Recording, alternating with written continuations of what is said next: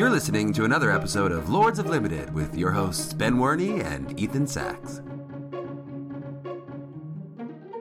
Hello, everyone, and welcome to another episode of Lords of Limited. My name is Ben Werney, and joining me on the line is Ethan Sachs. Ethan, you've been streaming up a storm, crossing off achievements like a boss. You've been killing it. I am loving this set, man. It's feeling really like a glove that fits well. I don't know. I have no good analogies for how I'm enjoying this format, but I have been having fun streaming and having fun winning and having fun crossing off some achievements. I gotta get that first slot in the 15-hour stream when we do it. I know. I'm feeling pressure. You've already got, what, 2 done? Which one? You got Mr. Self-Replicator and what was the other one? A milli. I milled out my opponent. I almost trophied with my mill deck. It made me so sad not to. But Caleb, at the same time, was streaming and drafted a mill deck, and he managed to get the trophy with his mill deck. So there's proof out there that it can happen, and I believe that deck is real. We'll talk about it a little later in the episode. How's your week been?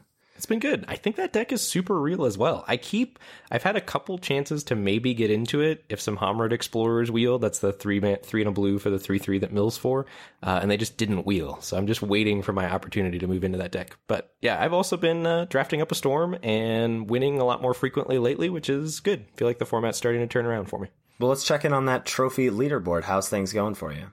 I've done 21 drafts, have 6 trophies, a 34 and 25 record, and a 58% overall win rate. And in my last 10 drafts, I have a 76% win rate with 5 trophies. So really feel like I'm starting to find my stride. Ooh, nice. I managed to avoid the week 2 dip. Knock on wood. Maybe it's going to come in week 3, but I've got 45 drafts under my belt with 14 trophies, 90 and 41 win-loss record for a 69% win rate. Yeah, you are killing it. Yeah, I'm feeling pretty good. I mean, I still did dip a little bit from last week, but still above my usual 67%. Yeah, so we'll try and illuminate maybe some of the things that have been working for me in the episode later today as we talk about some archetypes that are perhaps non-intuitive in Dominaria Limited. But before we get into that, we want to talk about our patrons. That's right, we have a Patreon page, patreon.com/Lords of Limited, where you can give back to the show if you so choose. We like to give you a lot of sweet perks. The show will always be free, but if you choose to give back to the show, we want to give back to you as well. You get access to the Discord. That's the base level. That's what the people want. They want to get in. They want to be able to share their deck lists, their draft logs, their what's the plays. We even got just an off-topic category. We've got places for people to talk about their sweet GP competitors. One of our Discord chatters, Kaz, made day 2 of the GP this weekend. We're recording Saturday night, so we don't know how he does, but you will by the time this comes out. And he defeated, who was it? Sam Party on coverage. That is just straight gasoline. So you get access to the like-minded, addicted drafters, hive mind in our Discord chat. You also get access to our show notes, get access to a pre-show recording for some higher-tier donations. And we're also looking for more ways to give back to our patrons. So if you have any ideas, please let us know. But we also want to make sure that we shout you out when you join the fray. So we have a number of people to welcome this week. Greg, Jather, Emiliano, Leslie, Brian, David, Lewis, Tyler, Brendan, and Phil. Thank you all so much. We really, really appreciate it. Yeah, we have a huge milestone for the podcast this week as well. We have cracked 100 patrons, so it feels awesome that you guys like what we're doing and are supporting the show. We cannot say thank you enough, and Discord is it's fantastic. Can I do an air horn? You can. Pew, pew, pew, pew, pew, pew. That's how we're going to celebrate. It's so good. Okay. Love it. So we want to talk about maybe some non-intuitive archetypes for the format. And I think one of the ways that we want to look at how we're evaluating cards, how we're navigating what people are still considering a pretty difficult draft terrain is to look at a few roundtables. Ben, you've selected some drafts for us to look at today. Yeah, let me walk you through the first one. So following options, pack 1, pick 1. You see Weight of Memory, 3 blue for the sorcery, draw 3 cards. Target player puts the top 3 cards of their library into their graveyard. Sheevan Fire, single red for the instant, deals 2 damage to target creature and has kicker 4. If you kick it, it deals 4 damage instead. There's a Rona, Disciple of Gix, 1 blue-black for the 2/2 Human Artificer legendary creature. And when Rona enters the battlefield, you may exile target historic card from your graveyard. You can cast non-land cards exiled with Rona, and you can pay 4 tap to exile the top card of your library. So super slow, clunky value engine there. And there's also Llanowar Elves, single green for the 1/1, tap to add green to your mana pool. best common in the format. And there's also Banalish Marshal, triple white for the 3/3 human knight that gives other creatures you control +1/+1. You've got a really strong first pack here. I mean, there's viable cards in every color. Your rare is, I think, pretty strong. And if this was maybe a week ago, I would probably have slammed Banalish Marshal here and been looking to be white and be pretty easily moved off of it because it is a very heavily color required card, but I think it's powerful enough to first pick. But lately, I've been pretty down on white in general, and we'll talk about why a little later. And I think it's widely considered that red is a weak color, so while Shivan Fire is the best common in red, I don't think I want to first pick it if I can avoid doing so. I'm looking to be put into red through more powerful cards at the uncommon and rare level. So that leaves me with Llanowar Elves, Weight of Memory, and Rona, Disciple of Gix. And I think between all of those, I would lean Llanowar Elves. I mean, it's just one of the best things you can do early on in any game in this format. And while I do like the clunky card draw blue spell and the blue-black value engine, I think I'm just going to go with the clean Elves here. I agree with everything you said. I also nabbed the Elves. Moving on to Pack 1, Pick 2, you see the following cards as options. There's an Eviscerate, 3 and a black, destroy target creature. There's a Fiery Intervention, 4 and a red, deals 5 damage to target creature or destroy target artifact. There's a Grow from the Ashes, 2 and a green for the sorcery. Search your library for a basic land card, put it into play untapped, and if you kick it, you get 2 lands. That kicker cost is 2. There's also a Naban, Dean of Iteration, 1 and a blue for the 2/1 Wizard Legend. If a wizard entering the battlefield under your control causes a triggered ability of a permanent you control to trigger, that ability triggers an additional time. And I think that's about it. Yeah, I think so too. I really like Naban. I don't know if you've had a chance to play with or against him, but he's very strong in wizard synergy decks, being able to double trigger an Academy Journey Mage to bounce something twice, or double trigger a Gitu Chronicler that's been kicked to grab 2 spells out of your yard. I mean, the card is very powerful. I have not played with or against it yet, but I can imagine that it would be. Yeah, I think it's good. I mean, and just the floor is so high, I guess, as just like a 2-mana 2/1 is fine. It's not ideal, obviously, but you don't need a lot of synergies in your deck to really make it worth it, I think. That said, it doesn't pair very well with Llanowar Elves. The card that I guess pairs best with Llanowar Elves is Grow from the Ashes, but I think that's significantly worse, maybe not significantly worse, but certainly worse than the probably best common in the set in Eviscerate, and I think I would grab that here. Yeah, that was my thought process as well. Eviscerate, just being able to deal with whatever your opponent throws at you, and there are a lot of bombs that your opponents are going to throw at you, is a premium thing to be able to do, and I think you need to nab it here. Let's ask a question that I don't think we've asked yet about this format. Maybe we did like a couple weeks ago. Do you think this is a Prince or a Pauper format? It's definitely a Prince format. I think we talked about that after the sealed pre-release thing a little bit. Yeah. But I think in draft it feels like it is as well.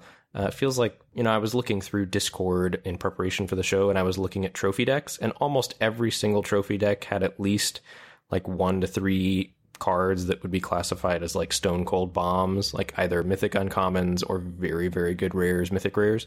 And I've been struggling to win when I don't get really good uncommons or rares. Yeah, I agree. And I think it's not always great to just have the answers for those. Like, you also want to be able to pose those as threats, but having the answers is important, and Eviscerate is one of the best ways to answer bombs. Yep, agreed. Moving on to Pack 1, Pick 3, you see the following cards as options. There's Adeliz the Cinderwind, 1 blue-red for a 2/2 human wizard, flying haste. When you cast an instant or sorcery spell, wizards you control get +1/+1 until end of turn. There's also Baloth Gorger, 2 green for the 4/4 with kicker 4, and if you kick it, it turns into a 7/7. And there's also Blessed Light, 4 and a white for the instant, exile target creature or enchantment. So I've got Elves, and then I've got Eviscerate. I think I'm just going to follow up with Baloth Gorger. I mean, I think that's one of the strongest starts you can have in the format, is Elves on 1 and Gorger on 3. So I'd be pretty happy there. I'm kind of down on Blessed Light. Again, I'm kind of down on white, and I'm down on expensive spells that cost 5 or more when, they're not like incredibly unique effects. So yeah, I'm just going to grab Gorger here and move on. That was what I did as well, but I was really debating taking Adeliz here. I think that card's great, and I felt like maybe if I was seeing it third, it was a signal. What about that? Yeah, I don't know. Like, it's a good card, but it doesn't seem like it's worth abandoning. You have 2 of the best commons already under your belt in green and black. It feels like it's bad to abandon that for a card that is strong, but like how much better is Adele than Baloth Gorger? Better, but not that much, I don't think. That's eventually where I ended up too, but I was having doubts. All right, yeah, we had some interesting choices there. Certainly a different avenue where you could have gone Shivan Fire into Naban, into Adele, and had like maybe a sweet blue-red wizard start, but I had no problem with the green-black life that we were starting to live in that draft. So you got another one here that I want to walk you through and hear your thought process on. You ready to take a seat?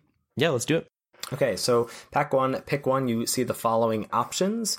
There's a Vicious Offering, 1 and a black for the instant. Target creature gets -2/-2 until end of turn, and it has a kicker cost of sack a creature, and if you pay the kicker, that creature gets -5/-5 until end of turn instead. There's Time of Ice. This is 3 and a blue for the Enchantment Saga. The first 2 chapters, tap down a creature and keep it tapped until Time of Ice leaves the battlefield, and then the third chapter returns all tapped creatures to their owner's hands. Just pro tip, don't tap a mana dork in response to this trigger to like maybe cast something. Don't do that, because then you're going to bounce your own mana dork. I'm just like trying to let you learn from my experiences here. Can we time out? Can we call those pleb tips instead of pro tips? Like from our misplays. Pleb tips. Those are so good. Oh my god. Pleb tips. That's funny. And your rare is Zahid, Djinn of the Lamp, 4 blue for the 5/6 Djinn with flying, but you can pay 3 and a blue and tap an untapped artifact you control instead of paying its mana cost. Yeah, so some really strong cards there in Time of Ice, Vicious Offering, and Zahid. I think Zahid just edges everything out. 6 mana, 5/6 flyer is huge, going to outclass almost everything in the format, and occasionally you'll have some artifacts and you'll be able to play it on turn 4, in which case it's just absolutely bonkers. So I think this is a pretty clear Zahid. Yeah, I really like Zahid, and I think, especially taking it this early, like there's already a number of like tiny artifacts that you can grab at the common level that are, you know, maybe subpar, but not embarrassing to put in your deck. Like Blood Tallow Candle, the 1 mana artifact that you can pay 6 to -5/-5 a creature, or Voltaic Servant, the 1/3 for 2. There's just enough things that I think paying this for 4 is going to happen a lot when you first pick it, and that is nearly unbeatable. I mean, you need an Eviscerate, basically. All right, moving on to pack 1, pick 2, you see the following options. Academy Journey Mage, 4 and a blue for the 3/2 Human Wizard. When it ETBs, you bounce a creature your opponent controls, and if you control another wizard, it costs 1 less to cast. There's another Llanowar Elves. There's a Memorial to Folly, that's the black tapped land that you can pay 2 and a black to tap and sacrifice it to raise dead a creature. And there's Spore Crown Thallid, 1 and a green for the 2/2 fungus that gives each other creature you control that's a fungus or sapperling +1/+1. Yeah, this was a super tough choice for me, so I pretty quickly narrowed it down to Journey Mage, Elves, and Spore Crown Thallid. Journey Mage stays on plan with the Zahid, but I think it's worse than both of the other cards, so I was looking to move into green here, and then I was trying to decide between Thallid and Elves, and I was really struggling because I think Elves pairs better with Zahid just as like a blue-green deck that wants to ramp, and Spore Crown Thallid feels at home in a black-green deck. But I was trying to decide if Spore Crown Thallid was a reason to just move into green. Like, is it better than Llanowar Elves? And ultimately, I settled on yes. I don't know if that was right or not, but I did take the Spore Crown Thallid here over the Llanowar Elves. I don't have enough experience with Spore Crown Thallid to say yes or no. So I guess here's a question. What if it was Spore Crown Thallid versus Elfhame Druid? That's the 1 and a green 0/2 that taps for a green and then taps for double green for kicker spells. I think that would be a clear Elfhame Druid for me. Yeah, I think that's a clear Elfhame Druid for me as well. I think that probably means it should be Llanowar Elves. That's kind of what I'm thinking as well. I think Spore Crown Thallid is only good if you have enough Sapperling synergy to go with it. I mean, if you have 2 other cards that make Sapperlings, sometimes you're going to be doing it, but not a lot. And Llanowar Elves is always going to be good in every green deck, right? Yeah, I was thinking like, one of the themes, or one of the things I feel like we've identified in this format is just like, there aren't good 2-drops. And Spore Crown Thallid is a good 2-drop. I mean, it's a bear with upside, with significant upside. It's like, you know, it's a lord for one of the best decks in the format, the black-green Sapperlings deck. And even if you're not black-green, there's enough cards in green, like Sapperling Migration, or Yavimaya Sapherd, or Spore Swarm. Like, there's enough things that make 1/1s or are funguses themselves that Spore Crown Thallid might just do enough even if you just play a Sapherd on turn 3 or whatever. But I think even that makes it still worse than Elves. Like, Elves is just going to always do its thing and always be super strong. Yes, I agree. And one of the other things I think is if you're not hard on Sapperlings, Spore Crown Thallid is just ultimately a 2-mana 2/2 that's making your other cards better. And is that worth a slot? I don't know. 2-mana 2/2 does not do much in this format. It doesn't. I think one of the things that is like a plus in the Spore Crown Thallid category is that it does sort of feel like a lightning rod for removal, for better or worse. Like, the worse it is in your deck, the better that is for you. But like, I often feel like when I see that on the other side of the battlefield, I have to kill it. Yeah, that makes sense. Just because, like, even if there's nothing on the board that represents saplings or fungi, that like I'm like, this feels like if it's in their deck, it's going to do more than just be a bear. But yeah, I feel like that probably means that elves is the pick for me.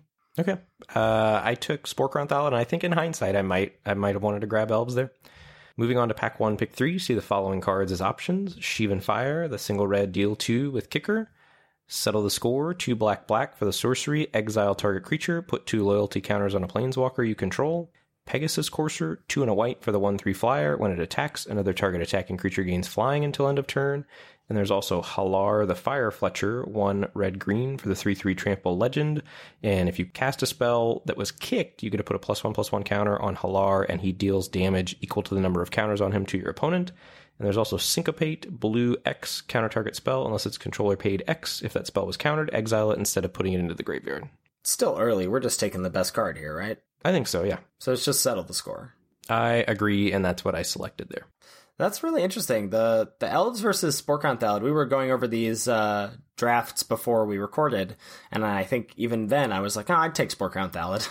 But just talking through it just now, I think I realized just how powerful Llanowar Elves is. I mean, just look how jacked he is in that art. Just so strong. So jacked. Yeah. All right. So we got to do our little like GP recap last week. We talked about our initial thoughts. We've now been drafting for another full week. And I feel like some things are starting to solidify for me, at least about how the format is now. I don't know about you. Yeah, I'm feeling that as well. I've still O2'd a couple times recently, and I'm trying to figure out how to avoid those, but I feel like I know what decks that win look like. So I'm going to start off with spewing some of my thoughts, and then Ben, I want you to chime in with your thoughts and questions as we go through, okay? Yeah, let's do it. Okay, so I think the 2 most powerful decks in this format, if they come together, are Black-Green Saplings and Blue-Red Wizards. These decks seem fairly straightforward looking. If you look at the cards in Dominaria, they're tribal to an extent. They have clear synergies and they make sense. Maybe Blue-Red Wizards a little less so. I think that deck is a little bit more, it can be aggressive, it can be mid-range, it can grind games out, depending on what uncommons and rares you're building that deck around. Black-Green Saplings is pretty clearly just trying to grind the game to a halt and just overwhelm your opponent with 1/1s and synergizing them with the number of sacrifice outlets that exist for the Saplings. That leads me with, well, what do other color pairs look like, and what are the stronger options at our disposal in this format? And so what I wanted to do to start with that is to look at the colors in general. So that leads me to wanting to talk about the color rankings in a way, and look at what each color is trying to do and figure out how that matches up with what the other colors in the format are trying to do, and see if we can get a picture of the best synergies or best archetypes. I think blue is the best color in the format. I think this is the case for 2 reasons. One, it has a very deep roster of commons. Maybe not all like the strongest. Like, I don't think we'll talk about our like top commons overall, and one of them makes that list. You know, there's no clean removal. Deep Freeze isn't the most exciting removal spell, but it just has a lot of playable cards. It has a deep roster. And I think it pairs well with every other color. I think Blue X, being blue-white, blue-black, blue-red, and blue-green, are all pretty good decks. And blue-red, I think, is one of the best decks in the format. And I think blue-white, in my opinion, is the best white deck in the format. That's interesting. So I've got some questions for you about blue-red, because I've not been having a ton of success with that deck. Okay. What do your good blue-red decks look like? Okay, so I think the good blue-red decks depend on what uncommons and rares you have. So, like, if you have Naban, the 2/1 that doubles ETB effects of wizards, that's probably going to look a little more grindy, I think. And you're going to look to value people out with, like, double ETBs with the Bounce Journey Mage, or rebuying spells with Get You Chronicler, or dealing 4 with the Pizza Mage, though the Pizza Mage is a little meh. You can also be a bit more spell-based if you have a Dell, and you can be a bit more aggressive and have the 1-drops, the lava runners, I think is what they are, the 1-mana 1/2s, that become 2/2s when you have 2 spells in your yard. Are you ever playing that in your deck, really? Mm-hmm. Yeah, I think I'm playing that with like some of the 1-mana cantrips, either Opt or I don't know what that's called, the like Warrior's Honor or whatever, the single red creatures you control get first strike, draw a card. Yeah, I mean, Opt triggering Adele to give all your wizards +1/+1, and then the Lava Runners being 1-mana 2/2s, like, that is how you leverage Academy Journey Mage, in my opinion. If you don't have a board presence leading up to casting Journey Mage, I don't know why that card is so exciting for everybody. It's not. That's why but that makes sense to me, I guess. I think if you're talking about the 1-mana 2/2, but that card feels so underwhelming compared to the other things you can do in the format. For sure. But I think the synergies that exist, I mean, we haven't even talked about the Flame Tongue Wizard, the Fire Fist Adept, the 4 and a red 3/3 that ETBs and deals X damage to a creature where X is the number of wizards you control. Like, that's another effect you want to rebuy. You have all these ETB effects. You can use Blink of an Eye to rebuy those creatures or bounce your own opponent's creatures. Like, you just have a lot of options for tempo, and you take advantage of cards that other decks can't take advantage of. That's been my experience with the deck. So I've drafted wizards a couple times to poor success, and my decks have had the Pizza Mage. What's the name of that card? The two and a red for the 3/2. Get 2 Journey Mage. Get 2 Journey Mage. That it's called the Pizza Mage because he looks like he's holding out a brick oven pizza there in the art. That card has like woefully underperformed in my wizards decks. And then the other weakness I found in my wizards decks is if I don't close the game out early, my removal and interaction is all cards like Sheevan Fire and Wizard's Lightning and Fiery Intervention, maybe that deals 5, but it's all damage based. Mm-hmm. And if I don't win in a hurry, I just get brickwalled and my removal can't answer what my opponent's doing, and I just lose to random like Partic Wanderers, like the 6-mana 5/5 trample. That's been like my issue playing wizards decks. And then it feels like it doesn't also have evasion other than Adelies. Like all the rest of your cards that are wizards are like ground dorks that are like 3/2s and 2/2s and things like that. Well, one of the things that I think this deck takes advantage of is Journey Mage, the Academy Journey Mage, the bounce wizard, costing 4, so then your 5-drop slot is freed up to still play Cloudreader Sphinx. But yeah, I hear what you're saying. I think, then you want... I've not been mad playing the Wizard's Counterspell in Wizards decks, being able to hold that up, or being able to blink of an eye something and then hold up that. So, like, I'm not relying on Syncopate as a conditional counterspell. I'm relying on the actual hard counterspell. What is it? Wizard's Retort. That's what it is. But, yeah, I think the reason that I say, like, it can be one of the most powerful decks is because I think a lot of pieces have to come together for it to be good. But if it does come together, it's, I think, like, if you told me you can have the best version of any deck, I would want the best version of the Wizards deck or the Saprolings deck sitting down to draft. Yeah, I think for me right now, I would choose Saprolings, not particularly close. But I think also, like, cards that you've been naming that I've been missing in those Wizards decks that have struggled were Cloud Reader Sphinxes and Blink of an Eye, and really trying to maybe... I think the Pizza Mage has really underperformed for me, so figuring out ways to leverage tempo, like in a more aggressive-based version of it. Yeah, I mean, a 3-mana 3/2 in this format is miserable. That I feel very strongly about. So you have to be like looking to leverage that 2-mana or that 2 damage ETB effect pretty well. Like, you have to want that and then be okay trading that off with another 2/2 or something that your opponent has. But yeah, I hear what you're saying about that card for sure. So how does Wizards beat Mammoth Spider? Because it feels like I just can never beat that card when I'm playing Wizards. I mean, Fiery Intervention, Blink of an Eye, Counterspell, bouncing with Journey Mage. Like, you gotta be, it's a little tempo-y. Like, it's hard to win when the game grinds to a halt unless you've got Get 2 Chroniclers to, like, loop spells back, basically, and close out with some damage, like Wizard's Lightning. But yeah, you have the tools. There are tools in that color pair to beat Mammoth Spider for sure. And that's another question. So it feels like you want to be aggressive and tempo oriented, but the best 2-drops are Vidalian Arcanist and the 1 and a red dude with Kicker that brings back spells, and those aren't aggressive cards. So there's like an awkward tension there. Mm-hmm. Yeah, I mean, that's one of the reasons that I think it is. I mean, Arcanist is great because then you get to, cast your divinations or your Weight of Memories to refill your hand or cast Fire Intervention cheaper. But I think that is one of the reasons the deck is a little bit dependent on rares or uncommons. Like, I'm not getting into that deck unless I get past a Naban, unless I get past an Adele, Like, I'm not looking to go into that deck. But if that deck is presented to me, I'm going to move in because of some strong rares or uncommons. Okay, that makes a lot of sense to me, because I think I've just had maybe some underpowered Wizards decks that were like based around commons and uncommons and maybe just didn't have enough punch. Yeah, I think basically those those decks look a lot like the red-black deck that we're going to outline a little later, where if you don't have the strong cards, you really have to rely on the value engines of the commons, like the ways you can just recur spells from your graveyard and get 2-for-1s that way, because otherwise these bombs are going to run you over. Like, you're going to have to exhaust some number of resources to deal with your opponent's bombs, and if you can't recoup those losses with 2-for-1s like divination or whatever, then you're going to fall behind. Makes sense. So I sort of derailed us there. We were talking about what the colors offer. So we were saying that blue pairs well with all the other colors. Black, I think, offers a lot of strong removal. It's got Eviscerate, the 3 and a black, destroy target creature. It's got Vicious Offering, the 1 and a black, -2/-2, with Kicker for -5/-5 if you sack a creature. It's got some rock solid creatures at common, and it pairs really well with green for black-green Saprolings, which is one of the best decks in the format. That combines well with red for that looping creatures sacrifice value deck. And it also combines well with blue for like a very good blue-black historic control type deck. And white-black, I think, is a deck that has been pretty good, but sometimes is just a good stuff deck, like where you have dudes in removal, and if you don't draw your dudes in removal in the correct order, sometimes it's tough to win.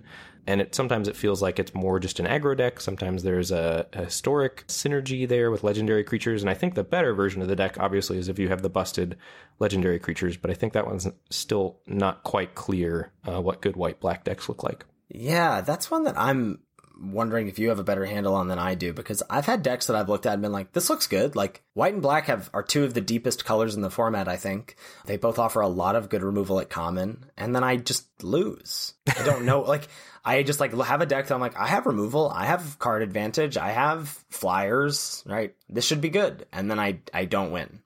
I think maybe it's lacking synergy. I think synergy, if you get decks that are synergistic and have rares and uncommons that are synergistic, I think that's the best things you can do in the format.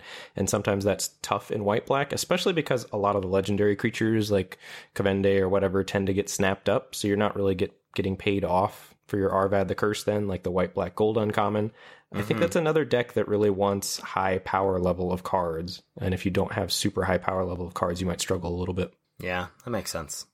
Green, I think, is the next color in my color power rankings. I think it offers the most explosive starts to the format. Obviously, with Llanowar Elves, with Elfhame Druid, that's the 1 and a green 0/2, the taps for green or taps for double green for kicker, and Grow from the Ashes offers the only non-skittering Surveyor fixing in the format.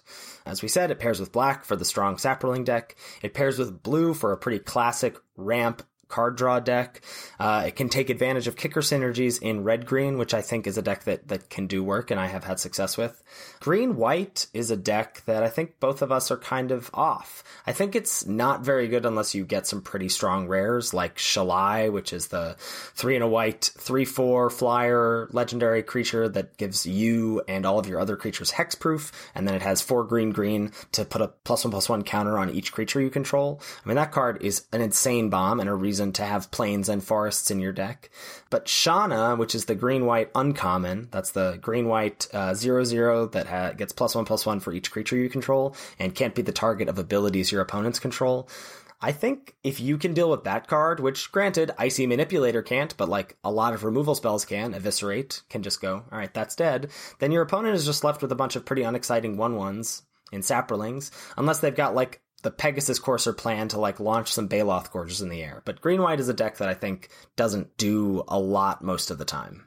I would agree with that assessment. What does white look like in this format, in your opinion? Yeah, so moving down the power rankings list, we've got white next in the number 4 slot. It's got super deep commons, but a lot of them are aggressively slanted, and I think both you and I at this point are not looking to be aggressive if we can avoid it. Pegasus Courser's obviously great in the aggro decks, but other than that, white doesn't pair well with a lot of the other colors. So blue-white is a deck we both like a lot. Blue-white Flyers, I think, is the deck I've lost to the most in the format, and we're going to go deep on blue-white in a little bit. White-green, we're not thrilled about. White-red can be fine, but it's really not an Aura's equipment deck, right? No, it's not like trying to put... I don't think Dub is a real card in this format. I don't think... What are the other auras? Like Arcane Flight, I know it's not red-white, but like I don't think this format is conducive to suiting up your creatures with auras. And I don't think it's really that conducive to suiting up your creatures with like clunky equipment. Like there's good equipment in the format for sure, but like don't just jam Short Sword in your deck, because not all creatures want to just get +1/+1. I don't think that's what you want to be doing in this format. I agree completely. Moving on to red.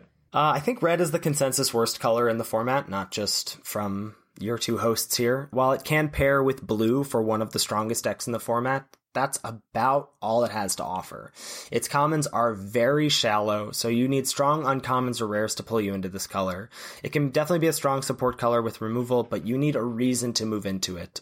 A late Shivan Fire can do it, but you're really going to want that backed up with higher rarity cards because you're not going to get them at the common level in red.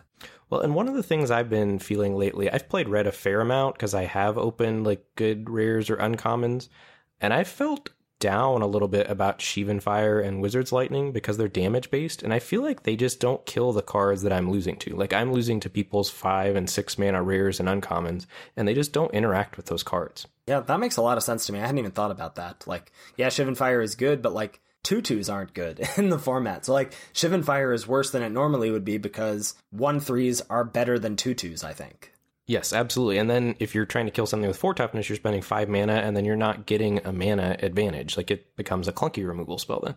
Right, it's like flexible, but not really, because you want to be casting it for 5 anyway. Yeah, so I'm down on those cards a little bit. I recognize that they're powerful cards, but I do think there's a drawback to them being damage-based and the format being slow and lots of people winning games with bombs. I think lots of games come down to, can you answer my bomb? No? Okay, I'm going to win. Yeah. So before we get into these archetypes that we want to talk about, I wanted to just make a general note or a couple notes about deck building in this format.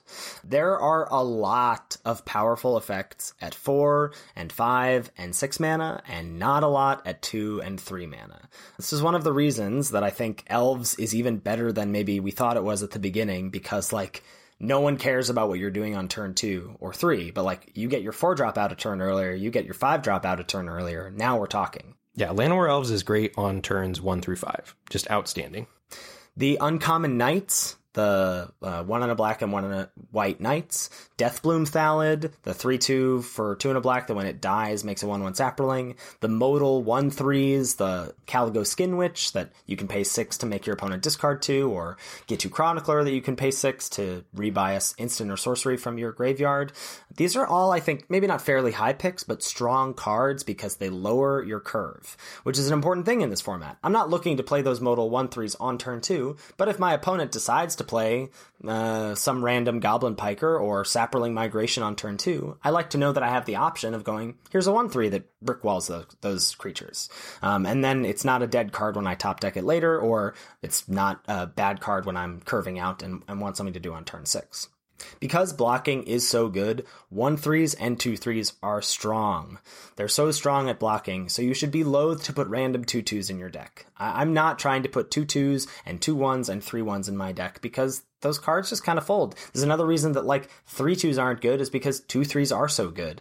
And like 3/2s are just going to trade with those random garbage 2/2s anyway. High toughness is king in this format. Removal is king, flying is king, and blocking is king. Can I get an amen? I think another thing we're both looking to do in this format is trust in niche-looking build-around cards. So I think initially in our Crash Course, we underrated historic synergies and legendary synergies. I think both the blue and red legendary sorceries are well worth bending over for. So the blue one is Karn's Temporal Sundering, 4 blue for the sorcery that lets you bounce a permanent and take another turn. And the red legendary sorcery is Jaya's Immolating Inferno, the double red X, and deals X damage to up to 3 targets. Both of those are just bombs and are going to win. win the game when you cast them. The white and the green one, I think, are not great. The black one is pretty good, but maybe not quite in the same tier as the blue and the red. Can I talk about why I think the black one isn't so good? Yeah, do it. So I think one of the reasons that the blue and red ones are good is because the blue uncommon legend, and I think there's only one in Tetsuko. I guess there's also in Bolus's Clutches. But Tetsuko is cheap, and red, Jai's Emulating Inferno, red's uncommon creature that's a legend is also cheap. Valduk is a 3-mana 3/2. Black has Urgoros, which is the 6-mana 4/3 flyer, and Whisper Blood Liturgist, which is the 4-mana 2/2, which just dies to everything. So I think when you cast Karn, you're going to cast Karn's Temporal Sundering whenever you can. You're going to cast Jai's Emulating Inferno whenever you can. Yawgmoth's Vile Offering, which kills a creature and zombifies a creature from a graveyard into play under your control. You need stuff to have happened for that card to be good. You need a card dead that you want to reanimate, and you need a card that you want to kill on your opponent's side of the battlefield that's worth killing for this really powerful spell you have. And I think that's a lot. There's a lot of setup there, while also asking you to have a legendary creature in play. That makes a lot of sense, yeah. I'm convinced. I'm sold. I did it. And I think the sagas are also almost exclusively more powerful than we thought, and recurring them is also very good. If you happen to have a Merfolk of the Flash Trident or whatever it's called, the 3/3, 5-mana 3/3 that blinks a creature, just rebuying those, or the regrow effect in green, I think the return target permanent to your hand is super strong if you've got some sagas. That's another way to rebuy them. And some of the jankier looking cards, if you're in the right deck, can be super powerful. Haphazard Bombardment is very good. Can confirm it's way better in a controlling deck. I don't think you want Haphazard Bombardment in your aggro deck, so that's 5 and a red for the enchantment that puts 4 aim counters on things, and then at your end step it blows up one of them at random. So yeah, I think you're just supposed to take a chance on cards that look powerful and think about how you can support them, how you can draft around them. I think this format really rewards creativity and going deep. Yeah, I agree. Speaking of creativity and going deep, the mill deck is real. I mean, we talked about this a little bit before. We're going to talk about it towards the end of the episode. You can really build a deck with the mill crabs, the mill giants, and historic triggers for Diligent Excavator, which is 1 and a blue for the 1/3 that when you cast a historic spell, you can mill a player for 2. I think you can really get there with these cards that no one else at the table should want. Well, and it's especially potent if everyone is on, this deck crushes control decks, right? Because they're not pressuring you early, and they're trying to draw cards and dirtle and derp around, and sometimes they're light on win conditions, and if you mill their win conditions, they just have no chance. And God forbid they're running Windgrace Acolyte, which mills them for 3 when it comes into play. This is all very real and very possible, and this format is slow enough where I think this deck is a real contender. Agreed. I also think artifacts are a fine place to be in draft if you're looking to not bob and weave quite so much, or if you're just not sure what's open and you just need to have cards that to put in your deck once you figure out what's open. Skittering Surveyor is an insanely high pick. We keep saying it every week. I think people are finally catching on. I've not seen many Skittering Surveyors floating around this week. It's 3 mana for the 1/2 that lets you search up a basic land. Blood Tallow Candle's also fine, the 1 mana artifact that you can pay 6 to give something -5/-5.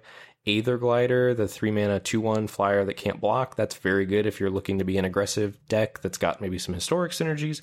Partic Wanderer, I'm starting to pick a lot more highly. I keep thinking I should be able to wheel it, and I don't think that's necessarily the case. I think Partic Wanderer's maybe supposed to go in the pick 6 through 8 range. That's 6 mana for the 5/5 Trampler. That's just a good finisher in a deck. I'm starting to just think of it on the same power level as Colossal Dreadmaw, because I think it just is. Yeah, I mean, you want a 6-drop finisher, and if you can't find it, this does a fine job of it, and it's colorless. Yep, and then some of the equipment and Voltaic Servant, the 2 mana 1/3 that untaps artifacts, are all fine and worth picking. Jousting Lance, I think, has a very real place in this format, especially if you're maybe looking to attack on the ground, which I don't know why you would be after listening to this podcast, but if you want to do that, Jousting Lance is the way to do it. That's the 2 mana equipment, 3 to equip, and gives your creature +2/+0 and first strike when it's attacking. I think that card is so good with Quende, and it makes me mad. That's Quende's the 3 and a white 2/2 with double strike, and all creatures you control with first strike have double strike. That combination is very powerful, and I don't want it to be. Yeah, it feels bad because it feels like both of those cards are not great in the format, but when you assemble them, they're nigh unbeatable. And removing one doesn't necessarily, once they have both on the board, you're which do I kill? I want to get rid of the equipment, but I also then have this double striker, and maybe they have more synergies. It's really tough. Yeah. Anyway, sorry, I just wanted to throw that out there. Yeah, and just taking like a more of a big picture look at the format, we just went through the Discord a little bit, and there's like a thing we have in the Discord where people post their 3.0 deck lists called Trophy Hype, and most of those trophy decks were blue-red wizards, black-green saprolings, black-white, like removal, good cards, legendaries, lots of Ariels floating around in those black-white trophy decks. That's the rare dude that poops out knights and can shoot down creatures. It's just disgusting. Yeah. And then there were a lot of blue-white flyers decks, and I think Blue-White Flyers is the deck I'm most afraid of in the format currently. And there are hardly any red trophy decks that aren't Blue-Red Wizards decks. And if red is present in a trophy deck, it's usually like a Light Splash and a Jund type deck or things like that. But mostly those red trophy decks were blue-red. So kind of supporting what we were saying at the beginning of the episode. Yeah. All right, so I want to talk about one of my favorite decks in the format, which is Blue-Black Control. And I know you haven't had a chance to draft this deck. Is that right? That is correct. Lay it on me. Okay, so this is a control deck, sort of a classic control style deck that wants to trade 1-for-1 in the early game and get ahead and stay ahead with card advantage. And this comes in the form of some cards at common. Divination is great in this format, 2 and a blue, sorcery, draw 2 cards. Soul Salvage, 2 and a black. Sorcery, you can return up to 2 target creature cards from your graveyard to your hand. At the uncommon level, you have Weight of Memory, 3 blue for the sorcery, draw 3 cards, and target player mills 3. We've got Rona, that's the 1 blue-black 2/2 uncommon, that lets you exile an historic spell from your graveyard when you cast it, and then you can cast cards, blah blah blah, Wall of Text, Value Engine, and Lingering Phantom, I think, is another like slow, grindy card. This is 5 and a black for the 5/4, and when you cast a historic spell, you can pay a black to return it from your graveyard to your hand. You are trying to grind out the opponent. You are pairing the Great Removal in black with the card draw and tempo from blue. The trick with this deck, I think, is to keep your curve low. This is going to be something that I say a lot. You have plenty of places to put your mana with the amount of card draw you have access to, the amount of value you have in graveyard recursion. This deck has access to a lot of powerful 5 and 6 drops and a lot of good removal. So when possible, you want to prioritize lower plays. So what do those lower plays look like? Well, a card that's going to come up a lot in these decks that we talk about is Vodalian Arcanist. This is 1 and a blue for the 1/3 that taps for a colorless mana, but you can only use that mana to cast instants or sorceries. This card is very good. It's low impact. It's just a 2 mana 1/3. It blocks early. It trades off early if you need to. It helps you ramp out your removal spells, your card draw spells, your graveyard recursion spells. It's a relevant creature type, so if you want to cast your Academy Journey Mages a turn earlier, you can. It just does quite enough in the format. Caligo Skinwitch, that's the modal 1 and a black 1/3 that lets you mind rot your opponent when you kick it for 3 and a black. Again, just does the same thing. When you need a 1/3, it's a 2 mana 1/3, and when you want to nab your opponent's last 2 cards and you're able to sculpt that perfect turn when you cast it and you really get them, it feels really good. Deathbloom Thallid, we talked about that. The 3 mana 3/2 when it dies, it makes a Saproling. It's just a nice, good value card to trade off and then have a relevant body. And Tetsuko, which is surprisingly a pretty dang good win con. This is the 1/3 that makes creatures you control with power or toughness 1 or less unblockable. Turning all of your modal 1/3s or your Vodalian Arcanists into unblockable threats is good. Turning your Saprolings into unblockable threats is good. It can get in for a number of points of damage itself. It's just a really good card. And these are all cards that are lowering your curve, and so we're not even talking about the like expensive powerful things at uncommon or rare that this deck has access to. I think one of the cards that leads me into this deck, aside from the powerful build around cards, so you might get past, some of these clunky looking weird rares that we talked about, like the Mirari's Conjecture or the Antiquities War. I think these are actually, not to mention fun build around cards, but powerful build around cards. Mishra's Self-Replicator, we put on the I don't think I would have tried it, maybe at least not as early if it hadn't been on our achievement list. That card is not only fun to build around and to play, but it's quite powerful. It feels a little bit like Pack Rat when it starts to spiral out of control and make a number of 2/2s. Like when you have 2 in play and you cast Blood Tallow Candle and make 2 more 2/2s, unless your opponent's attacking in the air, I don't know how they're winning. These powerful rares that are expensive are ways to get into the deck, but I think Rona is a pretty good way to get into the deck. That's the blue-black uncommon. If I have a number of maybe good black cards or good blue cards and I see that card, that lets me know maybe that's a signal to move into that deck. And you don't need to get fancy with that card. You don't need to be activating its 4 mana ability. It's often just enough to be able to have it come into play, you rebuy a Blood Tallow Candle or a Skittering Surveyor, replay it, and boom, you're just getting that little bit of incremental value. But like I said, so there's the value cards, you're getting a lot of strong cards in 2 pretty deep colors, and you have access to a lot of fun, powerful build-around rares. And I think that's what makes this deck tick. This deck can have up the problem of like being just a bunch of good cards. It can have that good card problem. So I think you want those powerful top end, those powerful rarity cards to maybe push you into this deck. But once you're there, I think the pieces are there at common to support that. Yeah, so looking to get past some of these narrower build-around rares that people might be making it around the table to 4th or 5th pick, and then once you see one of those, moving in. Yeah, for sure. Another one we want to take a look at is red-black. This is not the most intuitive-looking archetype if you just look at the cards that are in red and black, and I think it's not necessarily like normally a control deck in most formats. Like mostly it's just kill your dudes, attack you, and win. But here I really think you're trying to grind the opponent out and loop some stuff and do some real shenanigans with red-black. And a lot of the cards that go in this deck are common and uncommon based, so maybe if you're not seeing super powerful cards, you can have this deck in your back pocket. And 3 of the headlining cards for this deck are Gitu Chronicler, Skin Witch, and Soul Salvage. So those 2 mana dorks, those 2 mana 1/3s that also can get kicked for 6 to like rebuy your own spells or make your opponent discard cards. And then Soul Salvage is 2 and a black that can return 2 creature cards from your graveyard to your hand, which I'm starting to think is just great in this format. Like similar to how good Wander in Death was in Hour of Devastation. Like you just always want Soul Salvage, 1 copy in your black decks, it feels like. I think one of the reasons Soul Salvage is so good is because there's so much incidental self-mill in the format. For the same reason that Wander in Death was good, because cycling existed. Like you could cycle away a creature to draw a card and then rebuy it later in Hour of Devastation. When you can mill a creature off of your 3 and a blue 3/3 crab or your Windgrace Acolyte, you have these opportunities to dump cards in your graveyard, not through creature combat, and I think that makes Soul Salvage feel a lot more powerful. Yeah, absolutely agree. And it feels especially busted when you're returning a Gitu Chronicler from your graveyard, and then you can use that Gitu Chronicler to rebuy the Soul Salvage and repeat ad nauseum as long as you've got enough mana and are not dying. Ooh, baby. So you can loop those infinitely to net you 1 creature if you've got a Gitu Chronicler and a Soul Salvage, so that's a combo to be aware of. And I think in red-black, you're playing as many Gitu Chroniclers and as many Soul Salvages as you can get your hands on. I had a red-black deck with 3 of each, and I was very happy having that number of all of them. And it also really, this deck maximizes Keldon's Raider, I think. That's the 2 red for a 4/3 that lets you rummage when you cast it. So you can discard those creatures and rebuy them with Soul Salvage and just smooths out your draws, helps keep you from flooding. Although I think this deck is pretty mana hungry if you're trying to do this looping stuff shenanigans.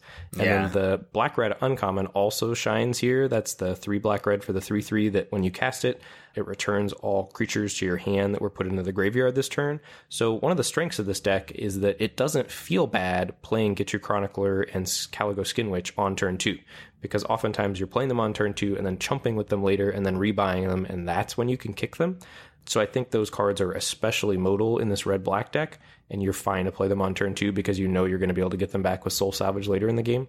And the cheaper your removal is in this deck, the better your deck is going to be, I think.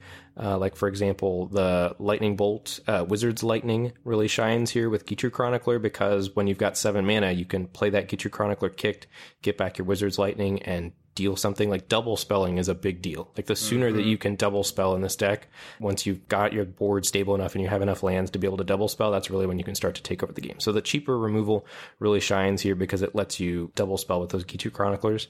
And Dark Bargain's another card that really helps make this deck tick. It puts a card in your graveyard and draws you 2 cards. Just more ways to grind out the opponent. This deck is all about value, value, value, value.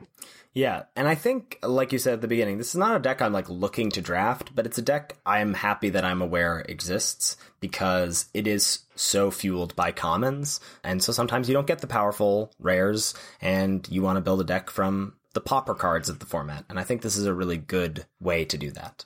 The next deck I want to look at is blue-green. I think this is sort of like, feels like a classic, maybe even kind of like cube-esque version of blue-green, pairing the ramp of green and the card draw of blue. This deck can often be blue-green XX because it has access to not only Skittering Surveyor for fixing, but Grow from the Ashes. That's the 2 and a green rampant growth effect that has kicker for 2 colorless to find 2 lands that come into play untapped. So powerful green ramp, we've got Llanowar Elves, we've got Elfhame Druid, and we've got Grow from the Ashes. powerful blue card draw. We've got Weight of Memory, Divination, even Blink of an Eye. That's the 1 and a blue bounce spell that has Kicker for 1 and a blue, draw a card. And then you can ramp into some pretty powerful spells or pretty good modal kicker spells. So this is where I think Academy Drake is most at home. That's the 2 and a blue 2/2 that you can kick for 4 to be an air elemental. It gets 2 +1/+1 counters, so a 7 mana 4/4 flyer. Baloth Gorger is great here, either a 4 mana 4/4 or an 8 mana 7/7. Grun the Lonely King, Thorn Elemental, the 7 mana 7/7. And dare I say, I've played with Slyn Voda in this deck and kicked it. That's the 8 mana 8/8 that you can pay 1 and a blue to kick it and bounce everything that isn't a sea-related creature, and that card is pretty powerful. So some things to keep in mind, this deck is both explosive because of its ramp, but also quite mana hungry. Even though you have a number of mana sources, I would not recommend going lower than 17 lands here. Both the green and blue memorial lands are excellent at mitigating flood, as well as the number of kicker and modal spells you have, and maybe even the number of expensive spells you have. Again, shockingly, I'm going to say Vodalian Arcanist is strong in this deck. It's like a weaker but still very relevant mana dork. It helps ramp you into your card draw spells, as well as lets you kick Grow from the Ashes or cast Grow from the Ashes. So don't sleep on Vodalian Arcanist and think, oh, I've got enough mana dorks in my blue-green deck. Yeah, Vodalian Arcanist kicking Grow from the Ashes is one. I played blue-green once, and being able to kick Grow from the Ashes on turn 4 off Vodalian Arcanist was very strong, can confirm. Blue-White's another deck we want to take a look at that we think is very good. This is currently the deck I'm most afraid of on the other side of the battlefield. If my opponent plays Island Plains, I am just terrified. You sound like someone who had like a bad dream. I have PTSD. Like I cannot tell you the. You've said it's the deck you're most afraid of like 4 times this episode. Have I? It's so good. You can't beat this deck when it comes together. And I think, when I said I was looking to avoid blue-white, that's no longer the case. I want to be blue-white, but I think I understand how the deck operates now. You're looking to avoid it on the other side of the battlefield. Yes, and I am looking to be it when I get these cards. So Wrath Capuchin Ship's Mage is insane. The 2 blue-white for the 3/3 flash flyer that lets you cast other historic cards as though they had flash. Sarah Angel's super overpowered. That's 3 and a white for the 4/4 flyer with vigilance. Gideon's Reproach really shines in this deck. That's 1 and a white for the instant speed. Deal 4 damage to target attacking or blocking creature.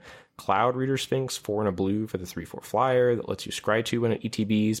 Pegasus Courser, 2 and a white for the 1/3 flyer. That can jump another creature into the air. Those are all some of the headliner cards that really push you into this deck. And I do think this is one of the decks in the format that operates strictly on the common and uncommon level. So maybe if you're not seeing some of those busted rares, obviously there are ones that go in the deck, but this deck can win pretty handily, I think, with just a mixture of commons and uncommons. Flying is what you're trying to do here. Not so much like the Relic Runner Diavinant Trapper shenanigans. So Relic Runner is the 1 and a blue 2/1 that gets unblockable if you cast a historic spell, and Diavinant Trapper is the 3/2 that lets you tap something down if you cast a historic spell. I don't think those are the place to be. You just literally want flyers and ways to tempo your opponent out. Blink of an Eye is also insanely good here, the 1 and a blue bounce target permanent. The Academy Journey Mage, the 4 and a blue 3/2 that bounces something, tempos your opponent out, provides a blocker while you're racing in the air. If you can, this deck is all about getting ahead, staying ahead with flyers.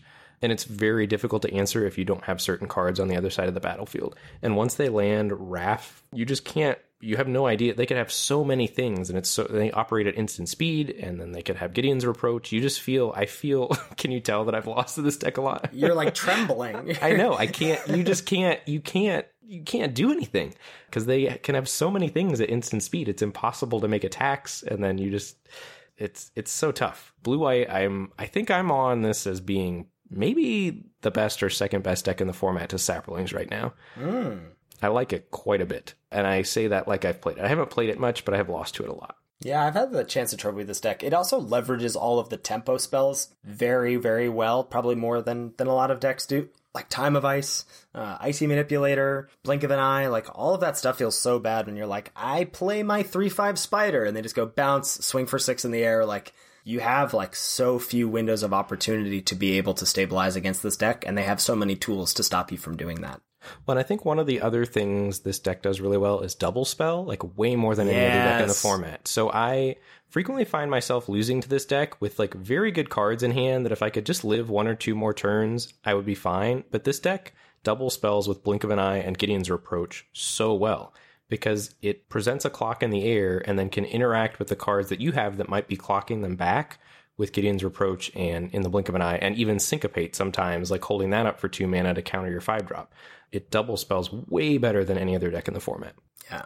So those are just a few of the tools that we've found to be helpful in this format when like the best decks maybe don't come together. I think these decks are very, very strong in things that we've had success with or had success losing against maybe. You want to talk about our look at the re-rankings of the commons and where we're at with those? I think we're pretty much in agreement now. Yeah, let's dive right in with white. For white, in the number 3 slot, we've got Pegasus Courser, backbone of a lot of those white proactive decks. In the number 2 slot, we've got Blessed Light. Being able to exile a creature or enchantment at instant speed is super relevant. And at the number 1 slot, we've got Gideon's Reproach. Like I said, just being able to double spell with that card is huge for white decks. Yeah, I mean, I think we've talked about this before, and I still feel this way. Like Gideon's Reproach, to a lesser extent than Syncopate, sort of causes this like little mini game of like, oh, they're holding up 2 mana and 1 is white. Is it Reproach? Is it Seal Away? How do I play around this? And so like, it's not like it's perfect clean removal, but it's just cheap enough and just annoying enough and just like, do I play around it? Maybe not enough that I think it's still the best white common. In blue, we've got a little split here in 3. I think you're on Academy Journey Mage, the bounce creature, and I'm on Arcanist, the ramping creature, at number 3. But we're lined up for number 2 is Blink of an Eye, and number 1, I don't know how this became a common, Cloud Reader Sphinx. 3/4 flyer for 5 that scries 2 is just too strong. Card is great. In black, we've got a split here on number 3 again. I'm on Deathbloom Thala, the 3/2 that makes a sapling when it dies, and you're on Fungal Infection. I'm close to coming around on Fungal Infection. That's the single black, -1/-1 to a creature and make a sapling. That card is very, very good. Vicious Offering at number 2 and Eviscerate at number 1. So not a lot of changes there for us. I was playing earlier this week, and Dustin Stern was in my chat, and I was talking about how much I love Fungal Infection, and he was, of course, disagreeing and making fun of me. But one of the things he said, which I think might be true, is he said, I think Fungal Infection might be better in intermediate queues than competitive queues. And that made, like, I usually scoff at those kinds of comments, but that did make a lot of sense to me. Like, I think people are probably playing around, like, I think Ben Stark during Rivals of Ixalan, or Ixalan, was like, Skullduggery is a good card unless your opponent is playing around it. And I think that's sort of true about Fungal Infection. Like, I feel like I can get people a lot with it, and maybe as the format progresses, I won't be able to do that as much. So Deathbloom Thala may be a safe pick for number 3. Interesting. For red, it's pretty shallow. In number 3, we've got Keldon Raider. Number 2, we've got Gitu Chronicler. And number 1, Shivanfire. And in green, we've got another split here. I think I'm on Mammoth Spider as the number 3 green common. Ethan is on Yavimaya Sapper, the 2 and a green for the 2/2 that makes a 1/1 Sapperling. Number 2, we've got Baloth Gorger, and number 1, a resounding Llanowar Elves. I'm on the same page. Still more points to you this week. So many points. Oh, baby. I just have found Mammoth Spider. I have had lots of trouble punching through that card when I've been playing decks like Wizards, and I've been very happy with it. Blocking, like if you're looking to block, this sort of feels like the Grazing Whiptail of the format, where it just stonewalls so many decks.